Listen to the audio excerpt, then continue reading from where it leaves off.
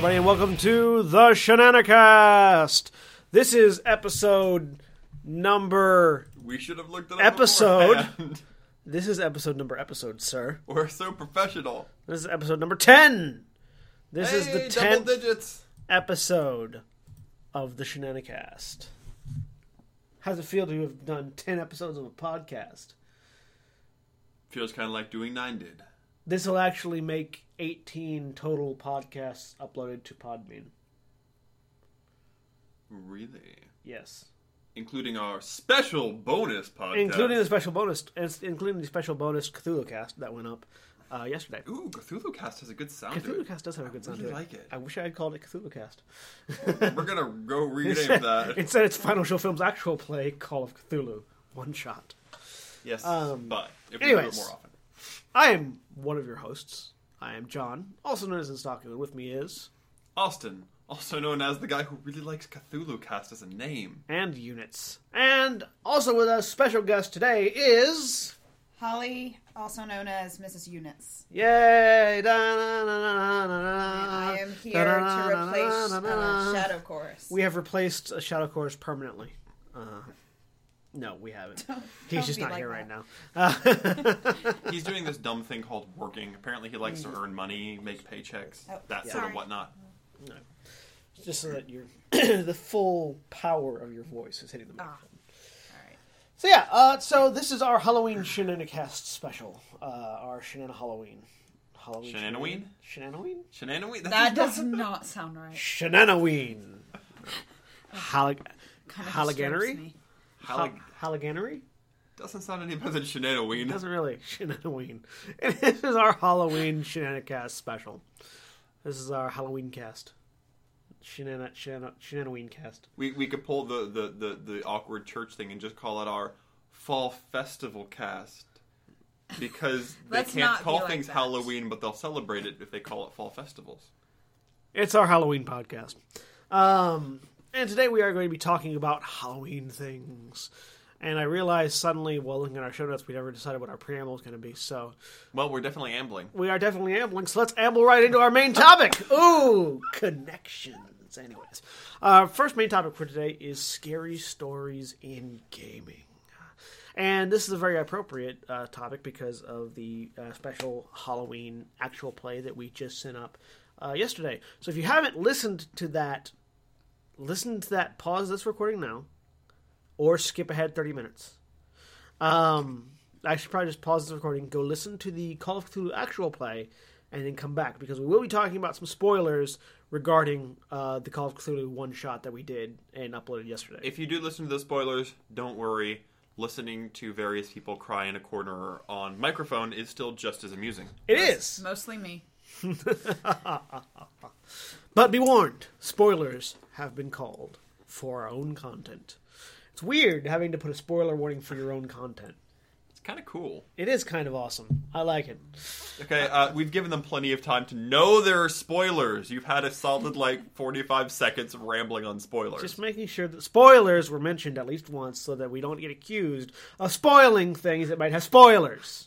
John, did you mention the spoilers? I don't think I did. By the way, spoilers. Anyways, so talking about scary stories in games, we just recently did our Halloween special, the actual play series, where we did a Call of Cthulhu one-shot. Courtesy of Ruckdoc, who sent us these lovely hoodies and a lovely Call of Cthulhu core rulebook, and requested that we make an actual play and record it. So we did, and it was fun. I like the idea of doing holiday specials of things, themed holiday specials. Thanksgiving's gonna be a little bit harder than Halloween. No, we just make a session of a D&D campaign where we're going and slaughtering Indians. I mean, you're not wrong. Here are some blankets; they'll keep you warm. Anyways, so we did Call of Cthulhu, and I GM'd, and I it ended up being a 4-hour podcast. I had planned for a larger story, knowing that I'd probably have to condense it as things as happens when you do one shots. Character choices of the players also had to be altered for. We need to solve this in 4 hours. We can't linger around. Let's go the direct route. Yeah, So, things where it was a little bit more direct than it might have been in a longer series, but it was still fun, and I think it was still a very different experience than what the players were used to dealing with. So it was interesting to watch them, sort of puzzle their way through certain events. Of any game we played, it was actually probably the closest to second ed. Really? Yeah. Cool. Well, for you, at least. Yes. Nobody else has played second ed. The rest of you haven't played second ed. So Call of Cthulhu is a storyteller system, that being that the emphasis is on creating a story between the keeper, or the GM, and the players. And ours was set in 1890s Georgia, and 25 years after the end of the Civil War in Reconstruction-era Georgia. And it was the four of my players going about and trying to solve a missing persons mystery in a little mountain town to the north, near Dahlonega in modern-day Appalachian, Georgia. And it was fun. I had a lot of fun. So what distinguishes Call of Cthulhu then from? So Call of Cthulhu, being a storyteller system, it's about making a story. Call of Cthulhu in particular is a Lovecraftian setting. It's basically, the name kind of gives it away, it's set in the world of H.P. Lovecraft's short stories and novels. Which is technically Earth. Which is basically Earth, but with all of these ancient horrors and creatures influencing the world. In particular, they were, the group of them were, before they had set off on their first adventure, at least one of them was suffering from hallucinations, brought on by magic, as his mind was attempting to be taken over by a creature who was trying to build an army. This is where we get into the actual spoilers. So the original story that I had drafted up was a battle between two old ones that the player characters get caught in the middle of, specifically battling over this town of Elysium Falls, where they ended up going to look for these missing people. Pressed for time, one of them got cut. Yeah, basically. Pressed for time, one of them got cut. But there were two ways they could have gone. It was a battle between the forces of Hastur, the Unspeakable, who is a massive, undefinable person who sort of has human cultists as his servants, and Glocki, the monster of the lake, who technically is situated in London, can be transported to other bodies of water if the keeper so desires, and who mainly controls the undead after he turns them undead by skewering them with a massive spike. He's a very interesting monster. Out of all the old ones you could have faced, he's probably the only one you would reasonably have had a chance to actually kill. Was he not too dangerous? He only had 40 hit points and 20 armor. So you would have had to do more than 20 damage to him to actually hurt him in one go. That would be difficult. But he only had 40 hit points. Yeah. As opposed to 100. Yeah. So yeah, Glocki is one of the few that you would have actually been able to, with some planning and some trickery, deal with. The only problem with it is he's also a spellcaster and manipulates and underwater, which makes hurting him much more difficult. And has a 100% chance to spike you through the chest with a massive thing that turns you into an undead zombie if it kills you. Things like that. But yeah, so I had a lot of fun. A lot of things started changing. Like I had a basic outline, and I knew that I would be making some of the stuff up as I went, especially character names, because I'm horrible at making up character names in advance. So a lot of them, like Bob Derringer, is actually a friend of mine from school. My favorite D&D screen has a dice rolling guide for making names. Oh yeah, what screen is it? I don't remember. It was one that a friend of mine has, but it's got a thing, and it's different races, and you roll a d10 and it selects the first syllable, and you roll a d10 again and it selects the second syllable, and then you roll a d10 again, and there's, like, if it's 1 through 6, there's a syllable, if it's 7 through 10, it ends the name, and then there's possibly a 4th syllable, it's only like a 1 or a 2, and they just string them together, and it's like, there's a name. Here's a bunch of elven syllables I threw together. Yeah, because it's one of the things that always happens is, what's a name? Especially when it's random NPC couriers, like, what's his... thank you, sir. What's your name? random king's courier isn't ever going to show up in the plot again, but now that I've given him a name, I guess it kind of has to. Yeah. It's that moment from the Gamers movie. Yes. I remember. When it's, oh, poor peasant whose land's been ravished and came to tell us about the orcs. What's your name? Oh, crap. I forgot to give him a name. Willem. What's your last name? Defoe. Yeah, it's that instance of, coming up with things on the fly. Sometimes, which is really weird. Interesting in a format where everything has to be kind of custom tailored to. Well, it's kind of, but it also makes it a little bit freeing because it's a mostly modern setting. It's not a fantasy setting, really. You can use modern names. So if you know somebody whose name would fit, you just, like I did with Bob. It's like, oh, Bob Derringer. To clarify, I think is one of the most interesting things about Call of Cthulhu is one of the biggest difficulties in any role-playing setting is how well do people know the world. Yeah. We were playing a World of Warcraft session, and we have knowledges from nil to obsessive. Yeah. On how well do people know the world. And so, and this is every world except Call of Cthulhu, it's Earth. Yeah. And you're not supposed to know about the eldritch horrors. Yeah. That lurk beneath. The only special knowledge you might have coming into it is knowledge of Lovecraftian horror. And in-game, that knowledge isn't available to you. So you don't have to know it. You're supposed to learn as you go. Yeah. The only person on whom there is any onus to know extra knowledge is the keeper. And honestly, he can make up most of it. And he can make it up as he goes. Because Lovecraftian horror is very malleable. Yeah, because Lovecraft, while being the creator of a genre, was kind of terrible at writing. Yeah.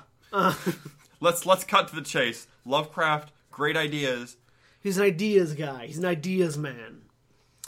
His work, to put it simply, his work flourishes when in the hands of other writers.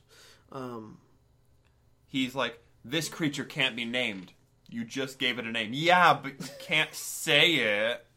Yeah, things like that. But I mean, he's still very influential, important writer. He had great ideas. He had great concepts. He redefined the horror genre. Yeah, and no discredit. He just was not the best writer of his own subject. Person understanding the English language. Yeah, he was not the best English writer. But like I said, it makes for a fascinating world, and it makes for a very malleable thing. A lot of the individual things that happened in the session happened based on your character's secrets. That's why I had you all come up with a secret, so that there would be things that would be important to your character, not necessarily referencing the secret directly, but that would make you, like yours. Holly's was referencing her secret directly. Yours was referencing a side effect of your secret. Which would, affect your characters in different ways. Mm-hmm. Williams was the hardest because his secret was very... his secret was that he was a robber baron. Yeah. Oh, yeah, I was trying to remember. Yeah, his character was a robber baron. It's something that is not as personally... It's not something as personally haunting as having been part of the sacking... As having burned down the entirety of Atlanta and most of Georgia. Yeah, or murdering your father. And Camille's was difficult, too. Then becoming a serial killer. Yeah, Camille's was difficult, too, but he had less time to consider his, so... Mm-hmm. But in the end, I think they were all very interesting characters. And it worked fine because Holly and I had the lowest sanity scores. Yeah, it's true. Which, to clarify... It worked well for my character. Dying in Call of Cthulhu is not necessarily dying. You can also lose sanity points and go insane, much like you would hit points. Well, it's also that's a fun aspect. That's something I really wanted to toy around with was making folks lose sanity, because I knew that would be, and you did. Yeah, that would be the thing that was the most new aspect for all of you, because I don't know if we've ever played any other system that actually tracks how sane you are in that manner. The only game I've ever played that does that is the Wheel of Time game. Yeah, there is a but it's madness, not insanity, which is a little different. It operates similarly, but it's much more mechanical. Yeah, it's much less story driven. I mean, it is. it's not triggered by things that happen on the DM's call. It's triggered by charts and what level are you and how powerful a manifester are you. Yeah. Or are you a wolf brother? Yeah. Whereas this is something where, oh, you guys are having a pleasant conversation. Everyone make a luck roll. All right, you go do a thing. Which is there in order to make those... It's a mechanic that's there to make those set-piece moments out of horror movies actually happen. Because if you think about it logically as a player, which everybody always approaches the game from a logical perspective, you would never separate yourself to go investigate a mysterious sound. You would alert everybody else to the sound and go as a group. But if you are, if you roll a poor luck roll, you hear a sound that intrigues you and you don't think about it. And the keeper says, yeah, you didn't think about letting people know, you just went. And to clarify, your luck is basically your maximum sanity. Yeah. Your luck is based off of your sanity, so... It has very little to do with actual luck and much more to do with... Well, I mean, it still is a luck roll. All the rolls are luck rolls, theoretically. Yeah. So yeah, it also deals... there are also other things that luck happens, like the stairs breaking underneath you was actually just... There were 5 broken stairs in that 5 previously broken stairs in that staircase. You had 5 chances to fall through it. And you fell through twice. And then there was the rail. Yeah. Oh, yeah. There were 5 broken stairs in the rail. Those were the 6 chances that you had to injure yourself on the stairs. That wasn't anything evil or horror, or, that was just poor workmanship. But I loved how everything else you guys had experienced fed into the idea that it was a haunted house, and that it was the house actively trying to kill you at that point, when it really was just you stepped a little too hard on the stair. Well, there was all that dried blood. There was that too. Was it dried blood? Or... Oh, I'm sorry. Was it fresh blood? No, it was ink. No, it was coal. I'm gonna hit you in a charcoal. minute. So one of the things that manifested in the house, everybody had separate experiences in the same room, which is an aspect of Glocky, where he manipulates your mind using magic. And everybody saw different things in the house. You'll notice that after you defeated Hoster and the ritual stopped, after you stopped the ritual beneath the house, all of that went away.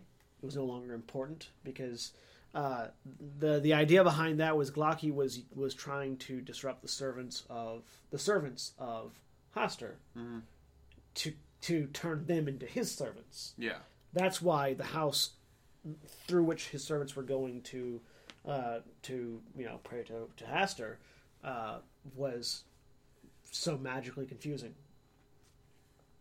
It was a trap. It wasn't a trap meant for you guys, though. You guys just stumbled into it, which I thought was fascinating. There was another couple of secrets that you guys missed that you could have gone to see. The cave entrance that was filled with water was another way into the big Haster place. I figured. And there was yet another entrance that you could get to through the shack that had the yellow sign on it. If you had investigated, like the one in his dream. Yeah. If you had investigated in the inside of the shack a little bit more thoroughly, you would have found a trap door that would have led down. And you wouldn't have had to go through the house at all. So it was it's interesting the various different paths that all lead to the same point that you guys had options for. But I've talked a lot about Call of Cthulhu. We've all talked a lot. It's okay. Well, I say we all. I say me and Austin both have been doing talking. Somebody here hasn't been talking very much, Sorry. though. So we're going to turn it over to Holly. Oh, dear. You want to talk about... Is there something you'd like to talk about in scary stories and games? Yeah. Excuse me, I'm not much of a gamer. I'm recently getting into video games. But one that I've become obsessed with is Five Nights at Freddy's. You may have heard of this game before. It's kind of a thing right now. I mainly just know about the first one because I'm going to play that one soon, and then once I get past that, I'm going to tackle the others. And if you want to watch John lose everything, join in this Saturday. So. It depends on I'm not sure what time that's going to be yet. So, It'll be happening Saturday. I'm not sure what time Saturday. All right. But Saturday we will be doing Five Nights at Freddy on the stream at twitch.tv/Sensaku. I'm not sure what time yet, though. So, what I really love about that is it seems very simple when you're playing it, that you're just trying to stay alive. But when you really dig into it, there's a really good backstory, and there have been a lot of different theories to it and everything, and the backstory is more terrifying than the actual jump scares that it gives you. So what is for those that might not know, what is Five Nights at Freddy's? Five Nights at Freddy's is a game where you're basically a security guard at a really disturbing Chuck E. Cheese type place. Particularly terrifying for me because my new job is being a security guard. At a place called Freddy? Not at a Chuck E. but being a security guard. Oh, okay. Just wondering if you get any mysterious phone calls on your first night about animatronics, just leave. Just leave. Just leave. Just leave. Which is what this person should have done in the first place. Just say no. Yeah, continue. So yes, sketchy animatronics, security guard. Yeah, sketchy animatronics, which honestly, these things look sketchy in daylight. I don't get why people actually would have their birthday. Have you seen Chuck E. Cheese animatronics? Okay, all right. Okay. Children are easily amused by sketchy things. All right. Well. Especially white panel vans with candy on the side. My van is not white panel. I didn't say it was. Little insecure there, huh, Charleston? It is sketchy, and it has contained candy several times. But it's not white panel. Anyway, basically you're trying to stay alive, because these things are trying to shove you in one of the suits. And the suits have all sorts of wiring and stuff that will, like, electrocute you and, you know... Really you may not fit in one piece. Yeah, really hurt if they shove you into it. So that's the basic concept. What's different about it is that you can't actually move. You're just controlling the cameras, so you can't actually move around there. You just look at the cameras on where they are, and you have to save your power because you have to last all night. So you can't just sit there with the doors shut for the entire time. Because that would not be a good game. Close the doors. Lock the doors. I live in this room. Just wait it out. For 5 nights. That's just not much. That's not much. How long can you keep the doors closed? As long as your power will hold out. Now, you eat up power by switching to different cameras as well. So what if at the beginning of the night you just closed the doors and didn't do anything? How long would your doors stay closed? I'm not sure. Probably about midnight? No, you start at midnight. You start at midnight and you go to 6 a.m., so you only have to survive for 6 hours. But keeping both the doors closed takes up the most power out of everything. So, which seems counterintuitive, you know? You wouldn't make it once the doors are closed, you figure they just stay there. But they're magnetically sealed, so they're sealed by electromagnets. That's what prevents them from opening. You could just close them, turn off the electromagnets, and they would stay closed. But then they could be opened by the animatronics. Yeah, if they thought willful suspension of disbelief. If they thought to open it, but if they see a closed door that looks like a wall, wouldn't they just ignore it? They're out for blood. But they don't know the blood's there. There's a window. What stops them from punching? There isn't? No. I'm lying. I'm lying to all of you. What would stop them from punching through the window then? Now you've got kind of a window thing, but it's like to the hallway. It's not like outside. That's where you also can use your lights, because you can't, if they are right outside the door in certain places, you can't see from the cameras, and you have to use your side lights, and that also takes up power. Everything you do takes up power. So basically moving, looking, anything. So it's a resource management game. Mm-hmm. Why does this building have such a faulty power grid? There's actually a long backstory for that. Oh yeah? Do you remember the backstory for that, right? Why they have a faulty power grid that causes them to lose power doing everything? The backstory is that once upon a time there was a security guard who worked there who's a college student, and he was terrified because they had a bunch of break-ins. And so he installed magnetically sealing doors on the things, and the guy's like, these are really energy inefficient because they were made by a college student. you can't do these. So he brought in a car battery to power them. The car battery powers all the security cameras and lights in the building, too? He hooked up the room's electricity to that. So it doesn't power the rest of the building. It only powers your room. But you use power when you look at the security cameras that are being powered off of the rest of the building. The security cameras are always going. You're looking at the screen. You're turning the screens on. Okay. It's your screens, your lights, and the door. So your whole room is powered by a car battery? Yes. And they didn't fix this ever. Why? Because Freddy Fazbear is a terrible boss. And a cheapskate. I thought Fazbear was the bear. Well, Freddy is the bear. But Fazbender's the owner. It's named after the owner. Okay. As also, people do. To clarify, the game is not designed to be super deep. It's designed to be resource management jump scares. I know. This is just me picking. This is me nitpicking. You know it's going to be made into a movie? Seriously? Yes. The most boring movie ever. There is a good backstory to this. It's just a guy sitting behind a desk watching some monitors. Kicking the car battery every once in a while. Click, click. Click, click. Oh shit! Clank! I would watch it.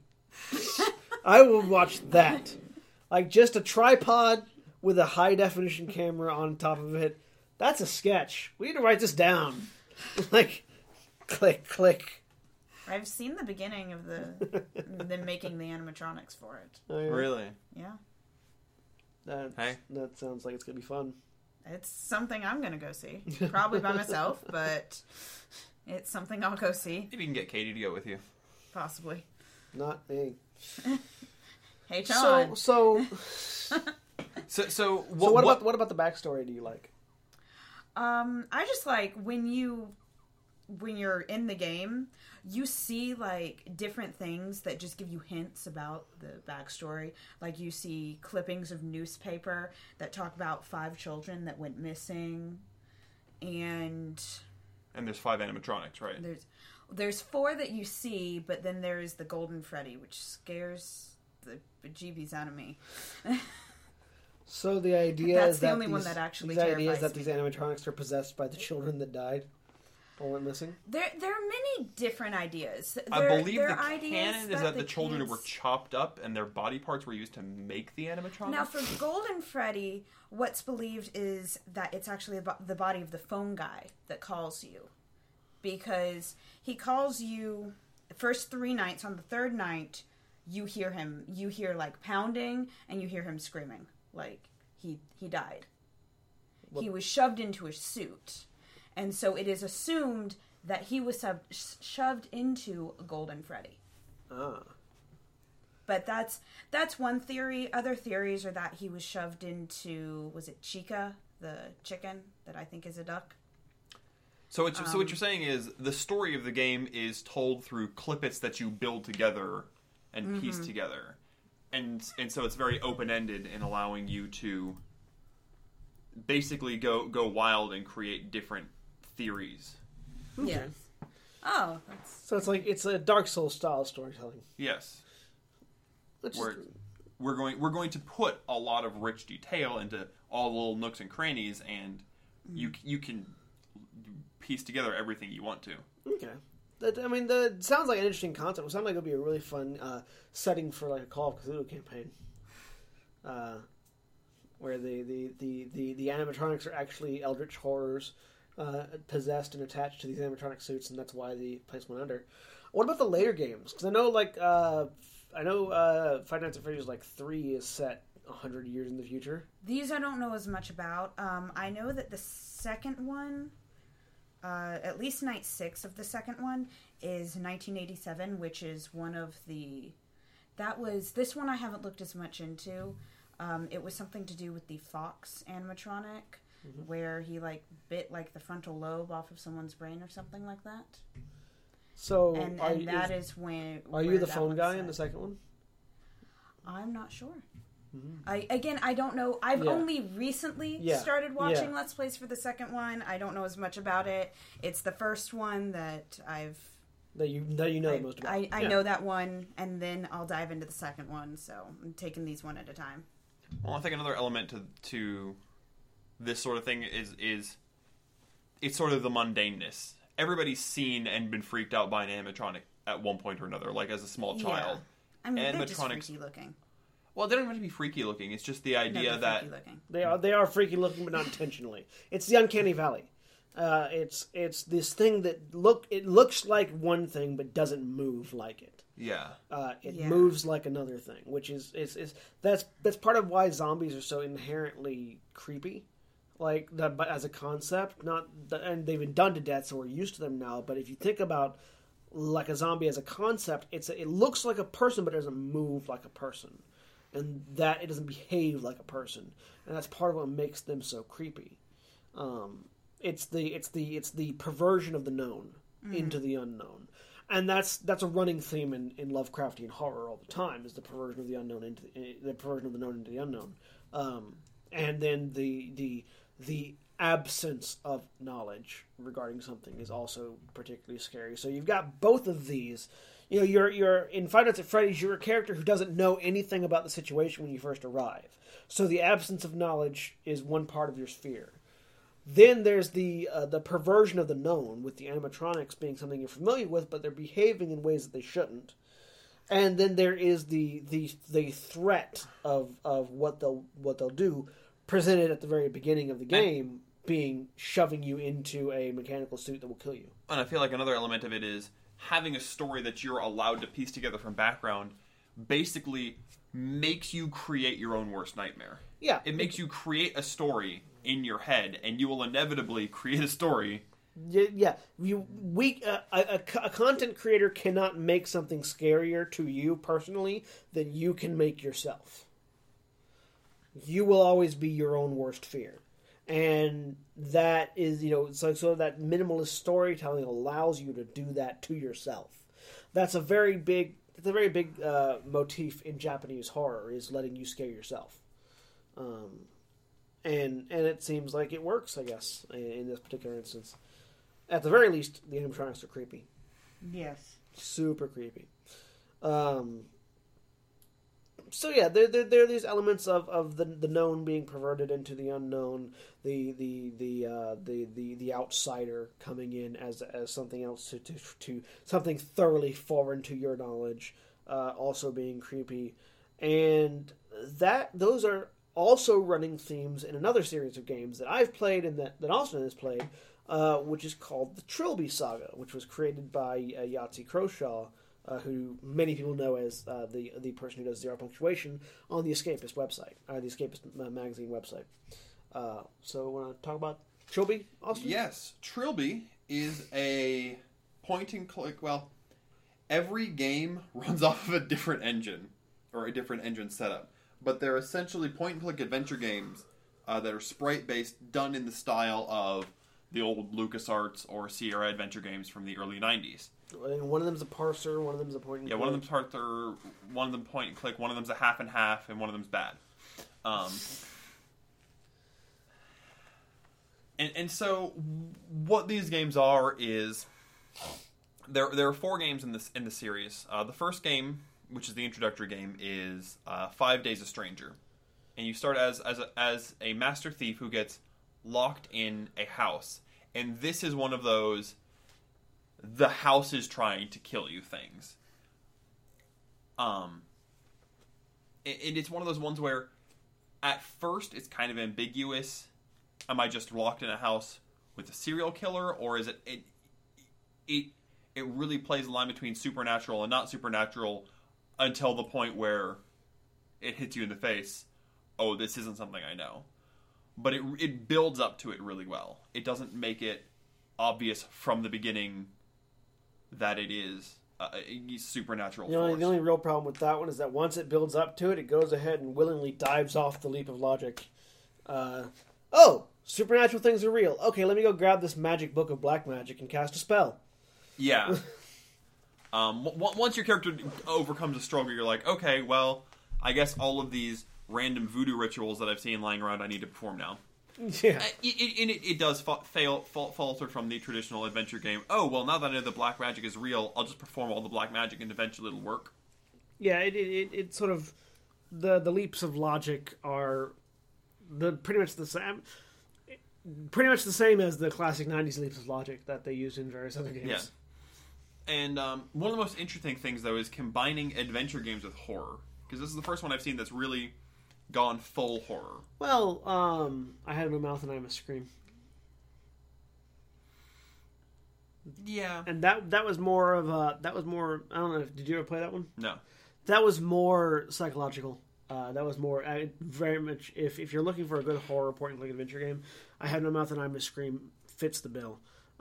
It's very much a semi-Lovecraftian, semi-L. Ron Hubbard style of horror story. But the intriguing thing about Trilby is, to play adventure games, you have to be able to think long and hard about things. In horror, particularly Western-style horror, which is very much what it is, it's, possessions and bloody murders and everything. And it's sprite-based, so it's not like gory, graphic, bloody murders. But it, is violent deaths being strung up by a meat hook and thrown into a swimming pool. Impedes your ability to think rationally sometimes when it's like, I have to find a solution to this guy in a welding mask and a blacksmith's apron coming at me with a machete. With a time limit. Yeah. So, it creates a very unique set of challenges. The first one is fully parser. It's fully mouse control. Yeah, mouse control. Which helps a little bit because when in doubt, you can just frantically click everything. But it tells an interesting story. And the first one by itself is just whatever. It's stereotypical horror game. The second one, likewise, it's set in the future. You're on a spaceship, and the second one freaked me out the most. Really? Yeah, the second one, which is 7 Days of Skeptic, freaked me out the most out of all the games because the monster could appear anywhere, at any time, and he was much quicker than he was in the first one. Yeah. In the first one, he only appeared in specific rooms. In the first one, the monster was one of your crewmates. Or no, one of the people locked in the house with you. Yeah. And so if you knew everybody in the house was, you kind of had an idea of how it was going to work. And once you figured it out, it was much easier. The thing about 7 Days a Skeptic is, in the first one that it's related to this wooden idol. The second one, you don't find the wooden idol until the very end, and even once you find the idol, it's too late. Yeah. The monster has been Frankenstein together from the body parts of your slain crewmates. Yeah. And the pacing of the whole thing, the idea that I'm trapped in this small ship. Yeah, it's not like the first game where it's like, well, I could just climb. I really should be able to climb this wall. To clarify, you are in the first one. You're in Defoe Manor. You are Trilby, the gentleman thief, in Defoe Manor, locked in with a handful of other survivors, with a handful of other people that also got locked in. The second game, you're in deep space. Yeah. On a 5-person science ship. You are the psychologist. And it's really... Well, here's why you can't go anywhere, because there's nowhere to go. You're in deep space. There is no light speed.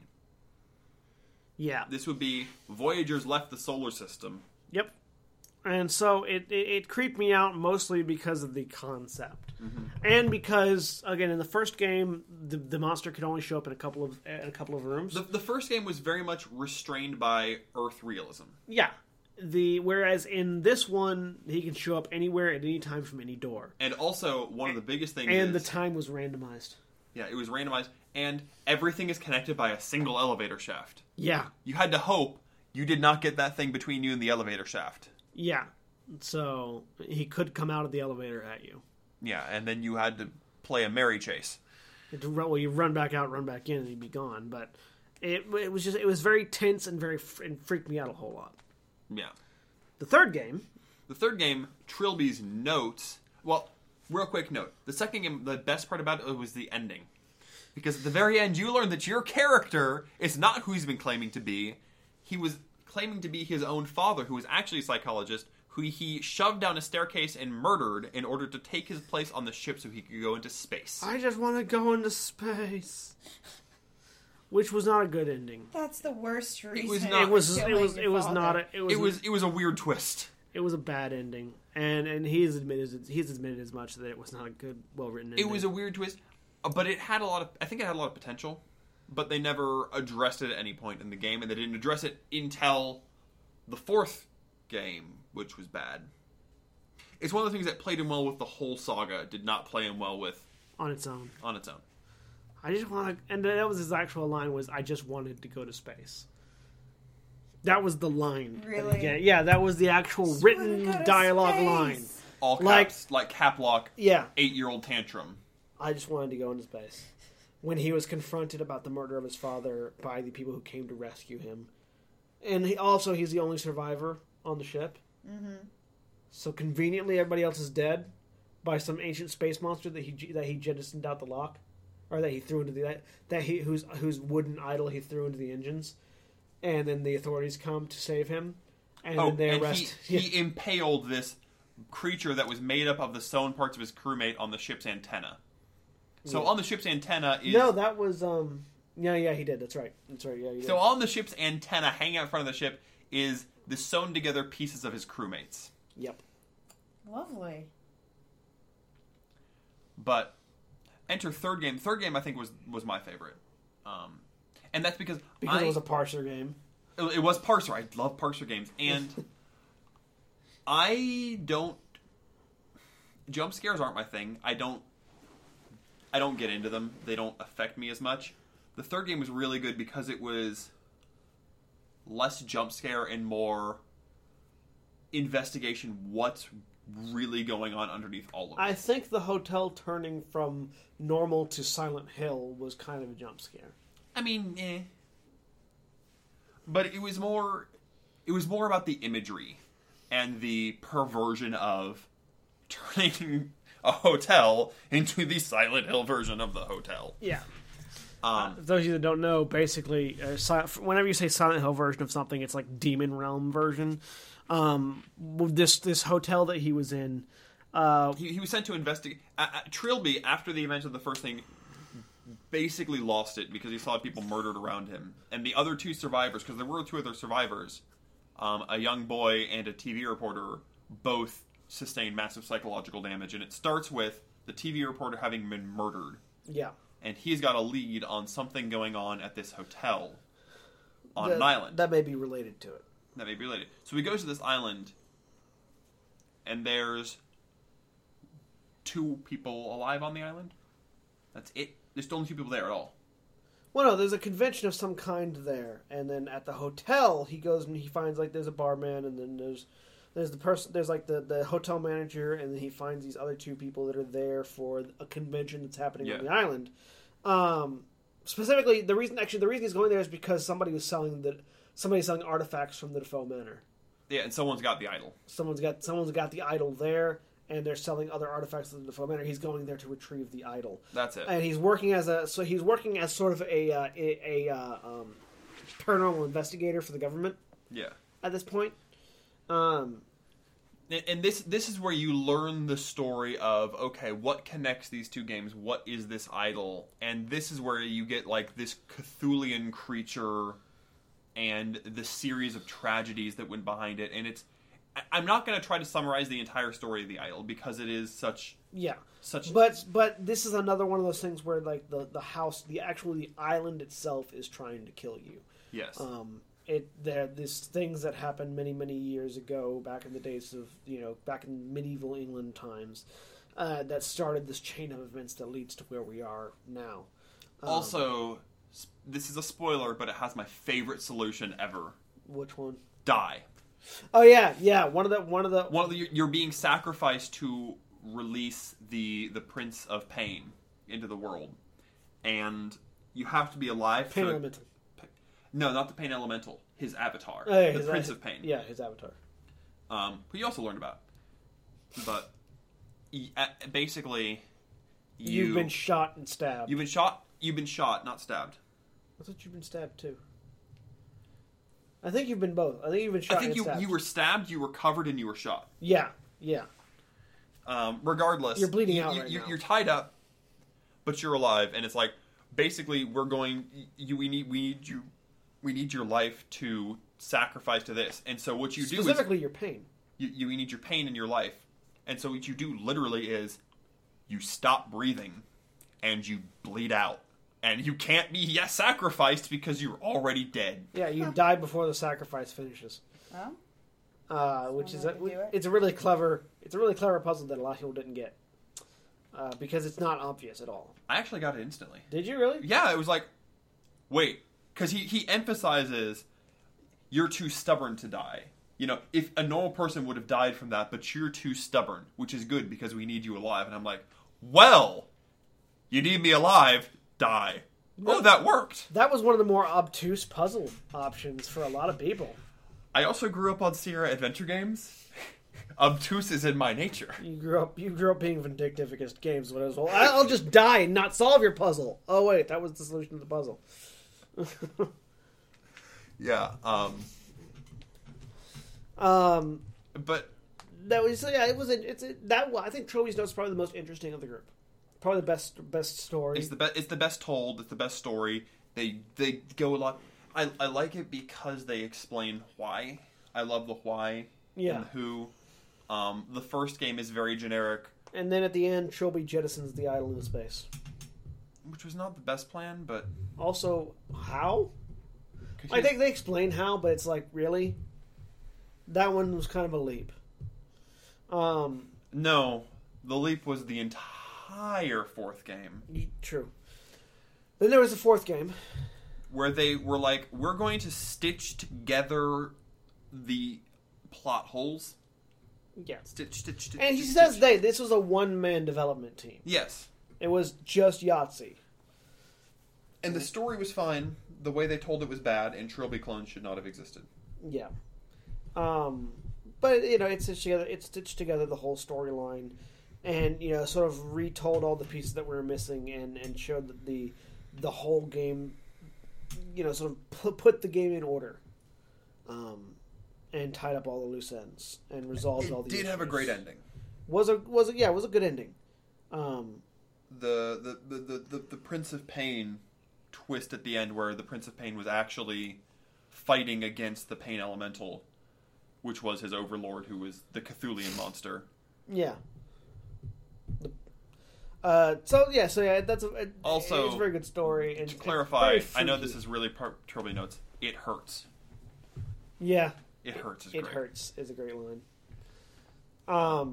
So those are a few scary stories in video games. Which this is coming from a group of people who don't typically do horror. Yeah. The reason I like the Trilby Saga is because there's so much Holly story. Does, but I do horror. Okay, she does horror. I just don't usually do games, but Holly does horror, not games. Video games. Well, I'm starting to get into them. It was this whole childhood thing of not being allowed to play video games as a child. Yeah, it's because games will breed violence, but watching horror movies won't. My parents never allowed me to play them. Yeah. So it's not like this is a choice. Yeah. No, it's fine. So I'm just now getting into games, so. But anyway, my typical genre is, the other thing is a lot of horror games are set in modern eras, and I'm big into fantasy, and fantasy horror is... And it's because, it's like I was saying earlier, it's the perversion of the familiar. You can't... You can't pervert something that's familiar if it's not familiar. Yeah. Or the... Lovecraftian horror relies on things that are out of place. Yeah. In a world where you can throw fireballs and raise the dead, and zombies are a thing, seeing somebody that you know died... Oh, someone cast Resurrect on him. Yeah, it doesn't have the effect. Or ghosts are a thing, that's fine. It doesn't have the impact that it has so it's in really a more hard modern setting. Yeah, to create a fantasy horror game. But that doesn't mean it doesn't exist. There are many examples of horror in fantasy. And it doesn't have to be a horror game to have aesthetics developed by the horror industry. Yeah, there are, like I said, there are many examples of horror tropes and horror aspects in fantasy games. In D&D, there you have beholders and death tyrants and illithids who are basically let's put Cthulhu's face on something that sucks out your brain and takes over your mind. Yeah, illithids are mind flayers. Mind Flayers are just... They are Cthulhuian, Lovecraftian horrors in D&D. I mean, they even wear, like, gem-studded robes and... And green is a big color with them, and they have the tentacle face. And the bat wings. And other fantasy games, you'll deal with people doing horrific things in a more realistic setting. You'll have people messing with the more personal aspects of your character to sort of create a sense of fear or a sense of tension that you could get out of a horror game, but not to the same level. Yeah. That more comes from having a good GM, though, that knows how to mess with the players in specific ways to their character. And it comes from having characters that care when you mess with them. So it's a lot easier to mess with the paladin than it is the barbarian. Yeah, it's a lot easier to mess with the mother figure than it is with the drunk. Yes. It's the drunk's already been messed with. When you said mother figure? Yes. Okay. But what we're saying is, character, you play a lot of mother figures. I guess. Oh yeah, no, you're right. You play a lot of mother figures. Never mind. But there's Did also I count them out? No, it's good. Horror Sorry. has a very defined aesthetic. One game that John is really excited for with a horror game aesthetic. Kingdom Death Monster. I wasn't going to take that away from you. So the horror aesthetic can be applied to, or the horror elements can be applied to games that aren't necessarily horror games themselves. Kingdom Death Monster is not a horror game. It's not. It's a survival game. To clarify, survival and horror have very interesting similarities. They do, and they have similar connotations. If you look at, what is it, like Something Below? But it's basically you get trapped in the Canadian waste and you survive. Oh, no, that's The Long Dark. Long Dark. It's not technically a horror game, it's a survival game. But there's a lot of tension in it. It has a lot more tension and suspense just by nature of the suddenness in which you can die. Or the suddenness where you can twist an ankle and, oh my goodness, how am I going to get firewood and food? Yeah, survival is just that. You're trying to survive. Which, by itself, can be scary because we as humans are bred to survive. That's our number one instinct, is survive. Number two is reproduce. It says something when for humans something is more important than having sex. That's living. So it's very important to us at a very base level, and the threat of that being taken away is very inherently scary to us. Which is why survival horror is a genre that gets used a lot, because that's the easiest way to scare humans. Is to threaten their life. And part of the big thing about survival horror versus regular horror is the inability to defeat something. You can't defeat it, you simply have to survive it. Yeah. A lot of games, the motifs are struggling to overcome something. This isn't overcoming anything. This is just getting away from it. Getting through it. So Kingdom Death Monster is a survival game with a heavy leaning on aesthetic of horror. The dark is a big thing in Kingdom Death Monster because your light, you start the game with a sharp stone and a lantern, and that's it. And there is no light, there's no sun. The world is nothing but darkness, and in the darkness are the monsters. The darkness itself is the monster, and you have to build a civilization and survive and thrive against the dark, against the monsters, with only a lantern to light your way. And that, sort of the darkness is another one of those big things that humans are just innately born to fear. Which is, it's the unknown. Yeah. If you lose a sense, it really concerns you. If you've ever had an incident where you've lost your hearing for a second, it's unsettling. Very disconcerting. Yeah. Or if you've been in an incident where you've lost your vision for a moment or two. Or honestly, the sensation of going numb or not being able to move. I don't know how many people have been completely paralyzed before. It's not fun. But it's freaky. Yeah. So that's sort of the unknown, the inability to do anything against this overwhelming darkness is a very common horror trope that's being put to very good effect in Kingdom Death Monster. Even though it's not a horror game, which is part of what makes it so effective. It's They're not a board game, trying to be horror, and that's what builds part of the suspense. They're using horror to. I often bring depth. find that horror elements in a non-horror game tend to be more effective than when it's in a straight horror game, because in a straight horror game you're trying to scare me. In a not horror game, you're not scaring me. The world is scaring me on its own. And part of the other advantage is, you talk about perverting the familiar. In a horror game, everything is perverted. So there's nothing familiar. Yeah. When you take, like one of my favorite games, Quest for Glory 4, was a game series, and the fourth game, they made Lovecraftian. You knew the universe and you knew the rules. You knew how everything worked, and all of a sudden, they're changing the rules on you, and things are getting weird. Yeah. It makes it much more effective than if they'd just been like, let's make a Lovecraftian point-and-click adventure. Yeah. Now, we were talking about horror tropes a minute ago. There's somebody here who's very familiar with horror tropes. Somebody here watches horror movies. Because somebody here watches horror movies. Only a few million. You want to talk about the horror tropes?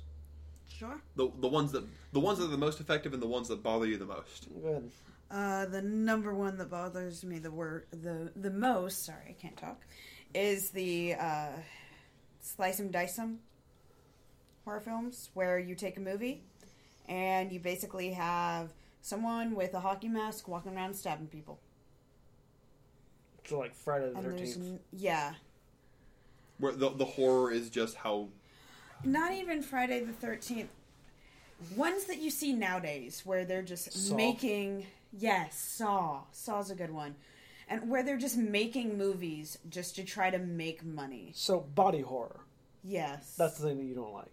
Yeah. Now, some body horror is okay.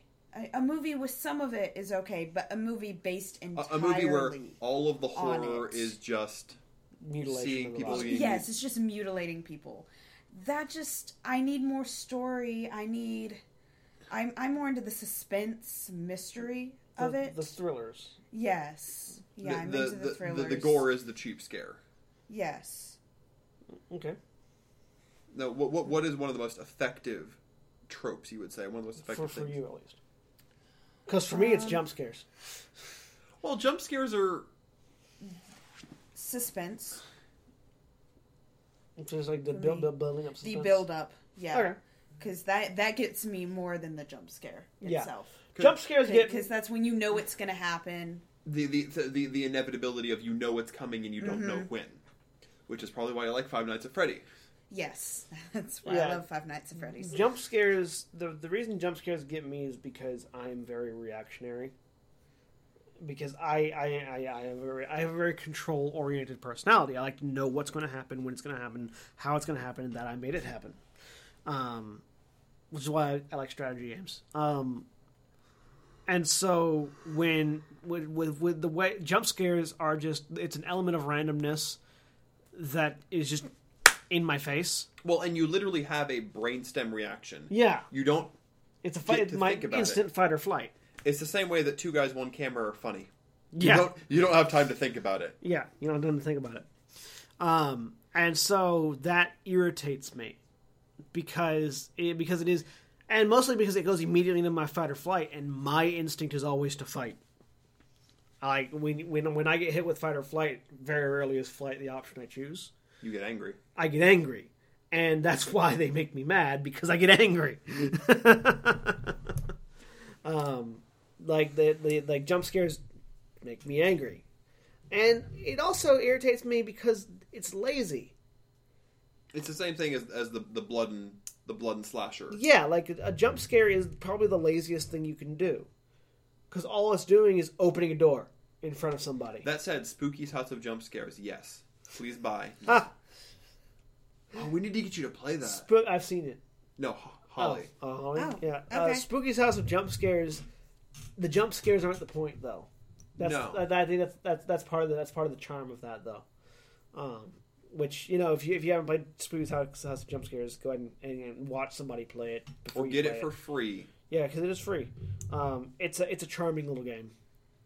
It's a charming little game, and the jump scares are not the actual scariness part of it. You find that out pretty quickly, and it's very. I think that's very effective. That's again. It's still a perversion of the familiar. No, that's what it is. Yeah, it's just that the familiar thing is the jump scare now. Yeah. By the time you actually start getting scared, what they do is they make you familiar with one aspect of the game very quickly, and then they change it, and that's what starts scaring you.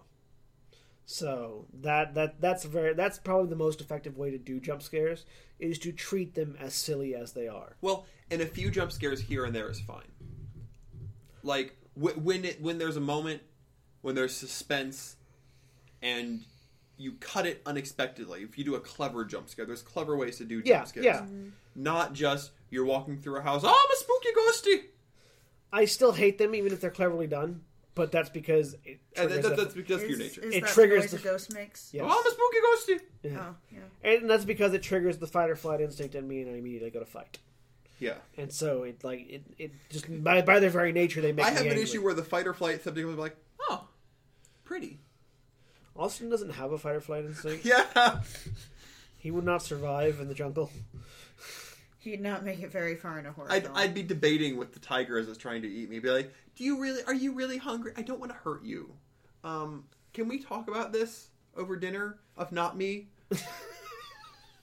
Dinner of not me.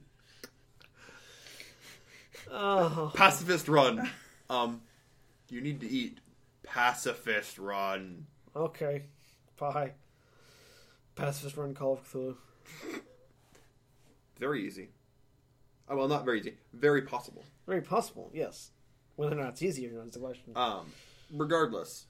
You say any other horror tropes that you want to talk about? Well, sorry, we sort of took that from you, didn't we? Talk, we sort of took that from you. Just gonna sit back here, have a drink. Are there any other horror tropes you'd like to talk about? How they're used well, how they're misused. You're talking about one thing that bothered you, especially in the Scream movies, that's in a lot of video games too. The invulnerable monster. Now I can't even remember saying that. The monster that you stab them 3 times, they throw them down. Yeah. Okay. I take back the slice and dice. This is what bothers me the most, because I have nightmares with this, where you can throw the killer down 2 flights of stairs, stab him in the head, and he's still coming after you. And to clarify, he's not anything special, right? He's just a human. No, that's okay. In the Scream movies, they are just humans.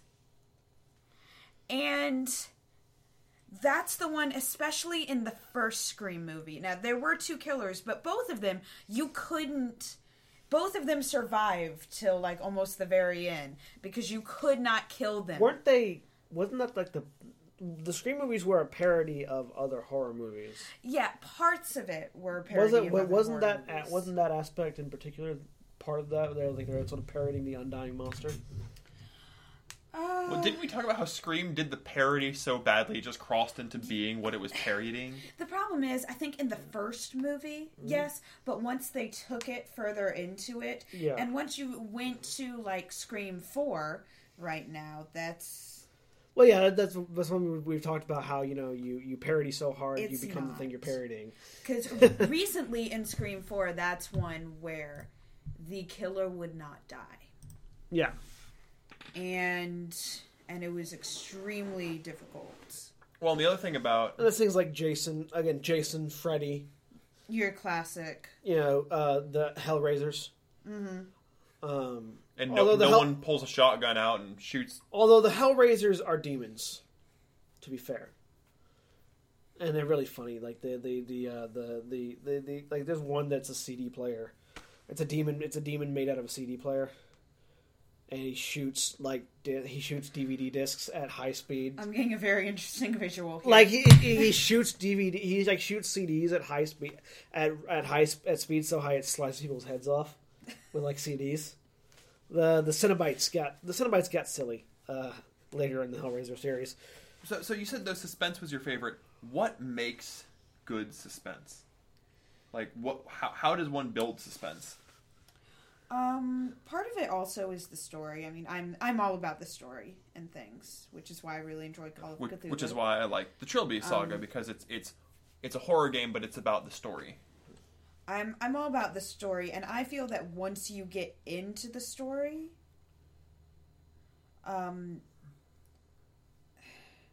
forgetting the words I'm gonna say. Once you get into it, it's just more suspenseful. I'm sorry, I can't think of anything. So it's once you're invested. Once you're invested. Thank you. Yes. So it's about there's no cheap way into it. It's step one, make you care about the story. Yes. Then step two, if you don't care about it. So that is. I mean, I've seen people fall asleep in the middle of horror films. Oh yeah. My father. That's sort of the classic methodology of Japanese horror. Is making you care about a story and then sort of investing you into it to build suspense. Japanese horror is all about suspense and tension. It's all about here's a character, here's what they're going through, and now here's what the world is doing to stomp on their face as much as possible. And it sort of builds it up and builds it up. And a lot of times in Japanese horror, you'll never even see the monster until the very end, until it's actively stomping you in the face. Or you'll never see the monster. Yeah, or you'll just never see it. See, those are the ones I prefer. Yeah. When you never see the monster, because that leaves it up to your imagination, and as you were saying earlier, your imagination is scarier than anything that they could write. Exactly, and that's an easy that is an easy way to get you invested. Mm-hmm. At the very, it starts off with, I just want to see what the monster looks like. I want to see what they've done, what they've made that's so scary, and then that by itself invests you in the story. It's still not as easy a scare as a jump scare, but yeah. So Mm-hmm. I guess what we're saying here is you like the not easy scares. Yes. You like the ones where they work for it. To really truly scare me, like, I'll jump all over the place. Austin knows this, and it's hilarious. It is hilarious. But to really truly terrify me, it takes a lot. Or a fridge sound.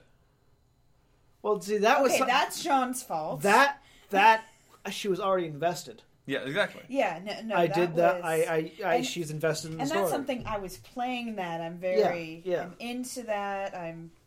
That's the thing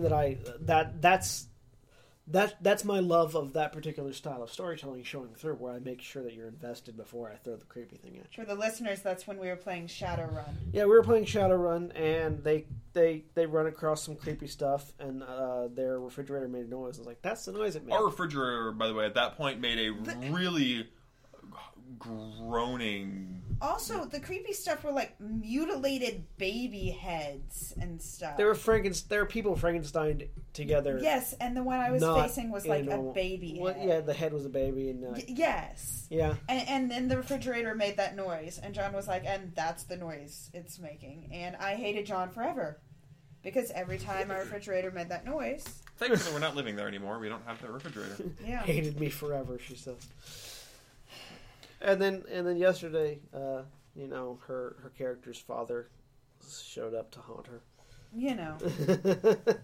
Like it happens. That's not the reason I hated you. Hang on. So yeah, that's loud and on the podcast now. Welcome to Creekville. Population William. Welcome to Creekville. Population William stuff. Anyways, so that's gonna get edited out. No, it probably won't. We're lazy. I don't have time to find this one part in the thing and edit. So let's use that as a crowbar transition. Moving on. So one of the things we talk about tropes, we've talked about it a lot already, but Lovecraft. When you talk about horror, Lovecraft is one of the de facto horror genres right now. And it's not a trend as in something's going on right now. It's been going on for decades. You look at its influence on D&D from the 70s, its influence on video games in the 90s, its influence now on movies, literature. There are plushy Cthulhus on the internet. They're popular. It's moved from geek into mainstream. It's kind of like steampunk in that it doesn't even have to be related to the original genre. It just it's a design element now. And there's a lot of games that utilize this. We talked already about D&D using it. If you look at the flying spaghetti monster, has Lovecraftian aspects. Yeah. I'm sorry, what? The flying spaghetti monster. It's a thing. It's a giant noodly god that flies around and created the world with its noodly appendages. It's again really great visual in my head here. It's a parody of Christianity, and long story short, okay, personal disagreements are made. Anyway, but it's in a lot of things, and like I said, it's become like steampunk where.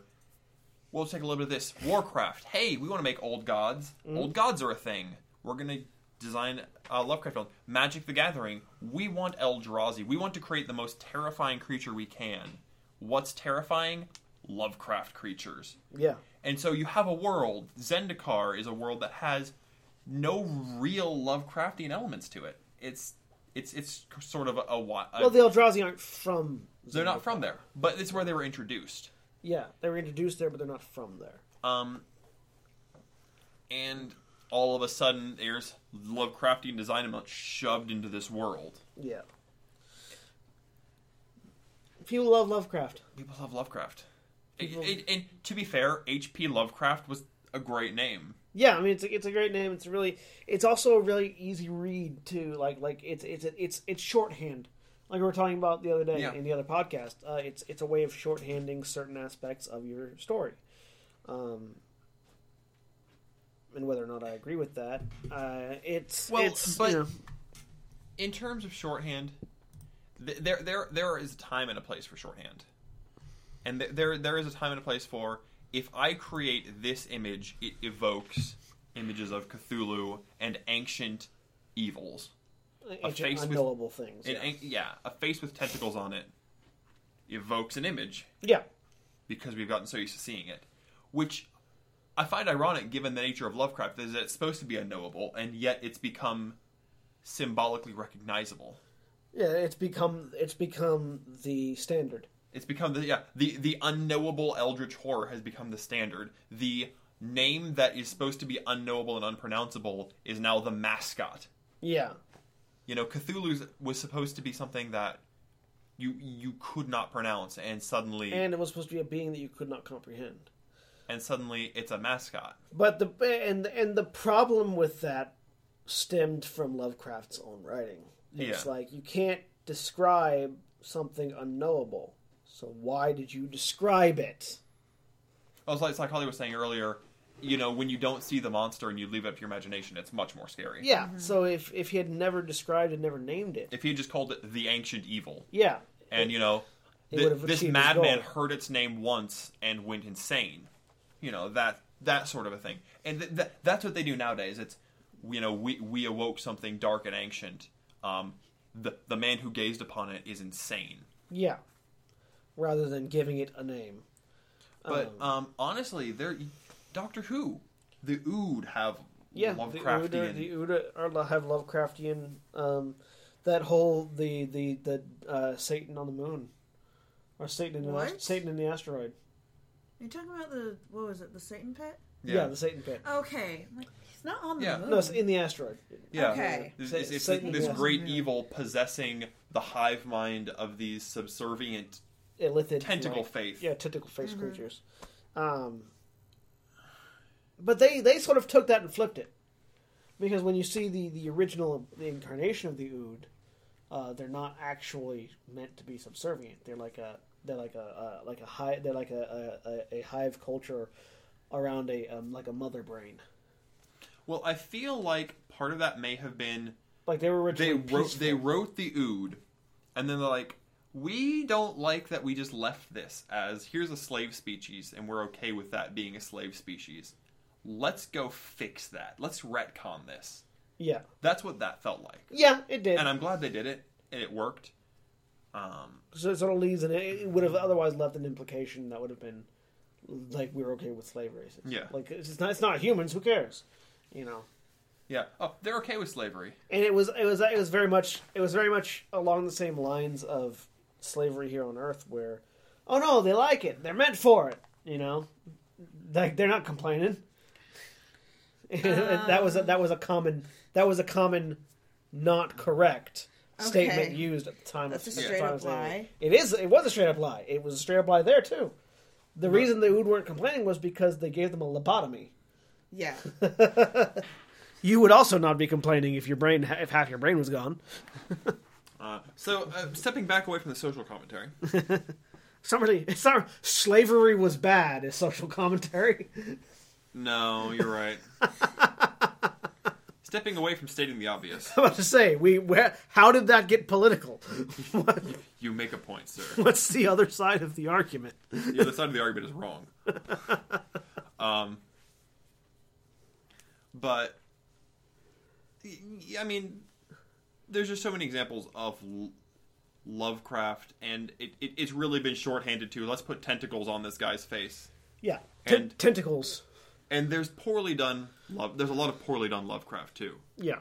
To be fair. It's also... There's a lot of times where people try to shorthand Lovecraft and end up doing Lovecraft and be like, this is my unspeakable evil. I drew it. Like, This is my unspeakable, unknowable evil. Isn't it cute? No. It comes in plushy form, though. It comes in plushy form. For your handy merchandising and it comes down to you start a game up and you see an image of this floating tentacle thing and I'm like, you just gave me Cthulhu. The entire design of this game. Yeah. And it's bad. And then it's got to the point where Cthulhu is a puzzle. Is a solution to a puzzle. And like Scribblenauts. You can in Scribblenauts, which is a game for the DS and a couple other systems where you can, like iPhone, I think, where you can type in words. You basically type in words to complete puzzles. You can use any word in the game's dictionary, and Cthulhu is in the game's dictionary. Yeah. So you can spawn Cthulhu and ride Cthulhu into battle. It's like, so you've relegated this ancient horror, this ancient sort of set piece of horror, to being a puzzle solution.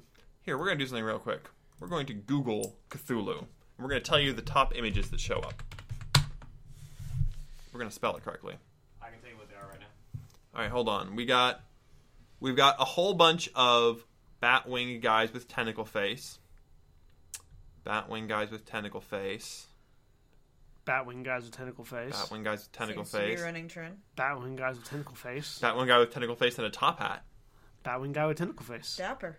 You know, for an undescribable horror, he's very consistent. Batwing guy with tentacle face. He's so cute. Cute Batwing guy with tentacle face. Guy wearing a knitted impressive. cap of Cthulhu. It's such a consistent theme. It's ironic that, you know, this is what we've come down to, is that there's such a consistent view of what is Cthulhu. Is that a pony Cthulhu? Yeah, that's a My Little Pony Cthulhu. Who still has a tentacle face and bat wings. That is what Lovecraft has been demoted to. Just the same way, we could make the same argument for steampunk, by the way. Yeah. That being moved to mainstream has done bad things for Cthulhu's image. Because of the shorthand. There's Dr. Seussian Cthulhu as well. Yeah. There's Cthulhu leggings. There's sexy Cthulhu Halloween costumes. There's sexy everything. Yeah, that one. You can be a sexy crayon. I'm about to say there's sexy everything costumes. Yes, but Cthulhu for president. Why choose the lesser evil? I'd vote for him. I mean, you'd have to. If Donald Trump wins the nomination, then you'd have to. Really, like if Cthulhu ran for president, you wouldn't have a choice. He's on a Christmas sweater. Nothing says holidays. Like Cthulhu. Anyways, Cthulhu We've said the word Cthulhu. We've said the unpronounceable name so many times, and described the undescribable evil so many times, and discussed the unknowable so many times. We just beat a dead horse right on this stream, and you saw what happened to Cthulhu when you talk about it. Yeah, and that's sort of that's that's what happens when you mishandle things like that, and that's part of why I'm really glad that you don't have to use Cthulhu in Call of Cthulhu. Yes. There are other horrors that people know less about. I can do like I could show you an idol of a bat-winged creature with tentacle faces, or I could show you what looks like a pine cushion with mouth. Oh, sorry, pin cushion with mouth. I don't know why I said pine cushion. A pin cushion with a mouth. Or just a symbol. We never saw the ancient evil. Yeah. We just knew that if it got in this world, it would destroy everything. You didn't know that. You assumed it. We made logical assumptions. Logical assumptions were made, and they were not wrong. Logical assumptions were made. They were not incorrect. So anyway. Yeah. So I think that's a good place to wrap up. Right about there. Thank you for sitting through as we meandered about horror topics and stole subjects away from Holly. Yeah. The only one who actually regularly indulges in horror. It's okay. Happens all the time. It's okay. So we're doing a lot of other stuff now in addition to this. As we've talked about at the beginning of this podcast, we did a special edition actual play of Call of Cthulhu, which you can find at the same place you're finding this, as a matter of fact, at sincetalker.podbean.com or at our website at finalshowfilms.com.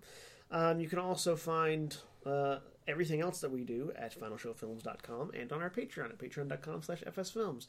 There's a few things that we're doing now that we're experimenting with. We're experimenting with longer form sketch comedy in one of our 2 weekly videos. If you have any comments on that, or suggestions, or concerns, or scripts, you can send those to finalshowfilms@gmail.com to contact us. You can also, if you'd like to talk about your favorite Halloween things, or your favorite scary stories in video games, or horror elements in non-horror media, you can also send all of that to finalshowfilms@gmail.com. If you like the Call of Cthulhu game and you want to hear more of us doing that, let us know at finalshowfilms@gmail.com. And if you know, and we certainly want to do more of it, but if there's a demand for it, we might just make it happen sooner than if we just want to do it. So let us know.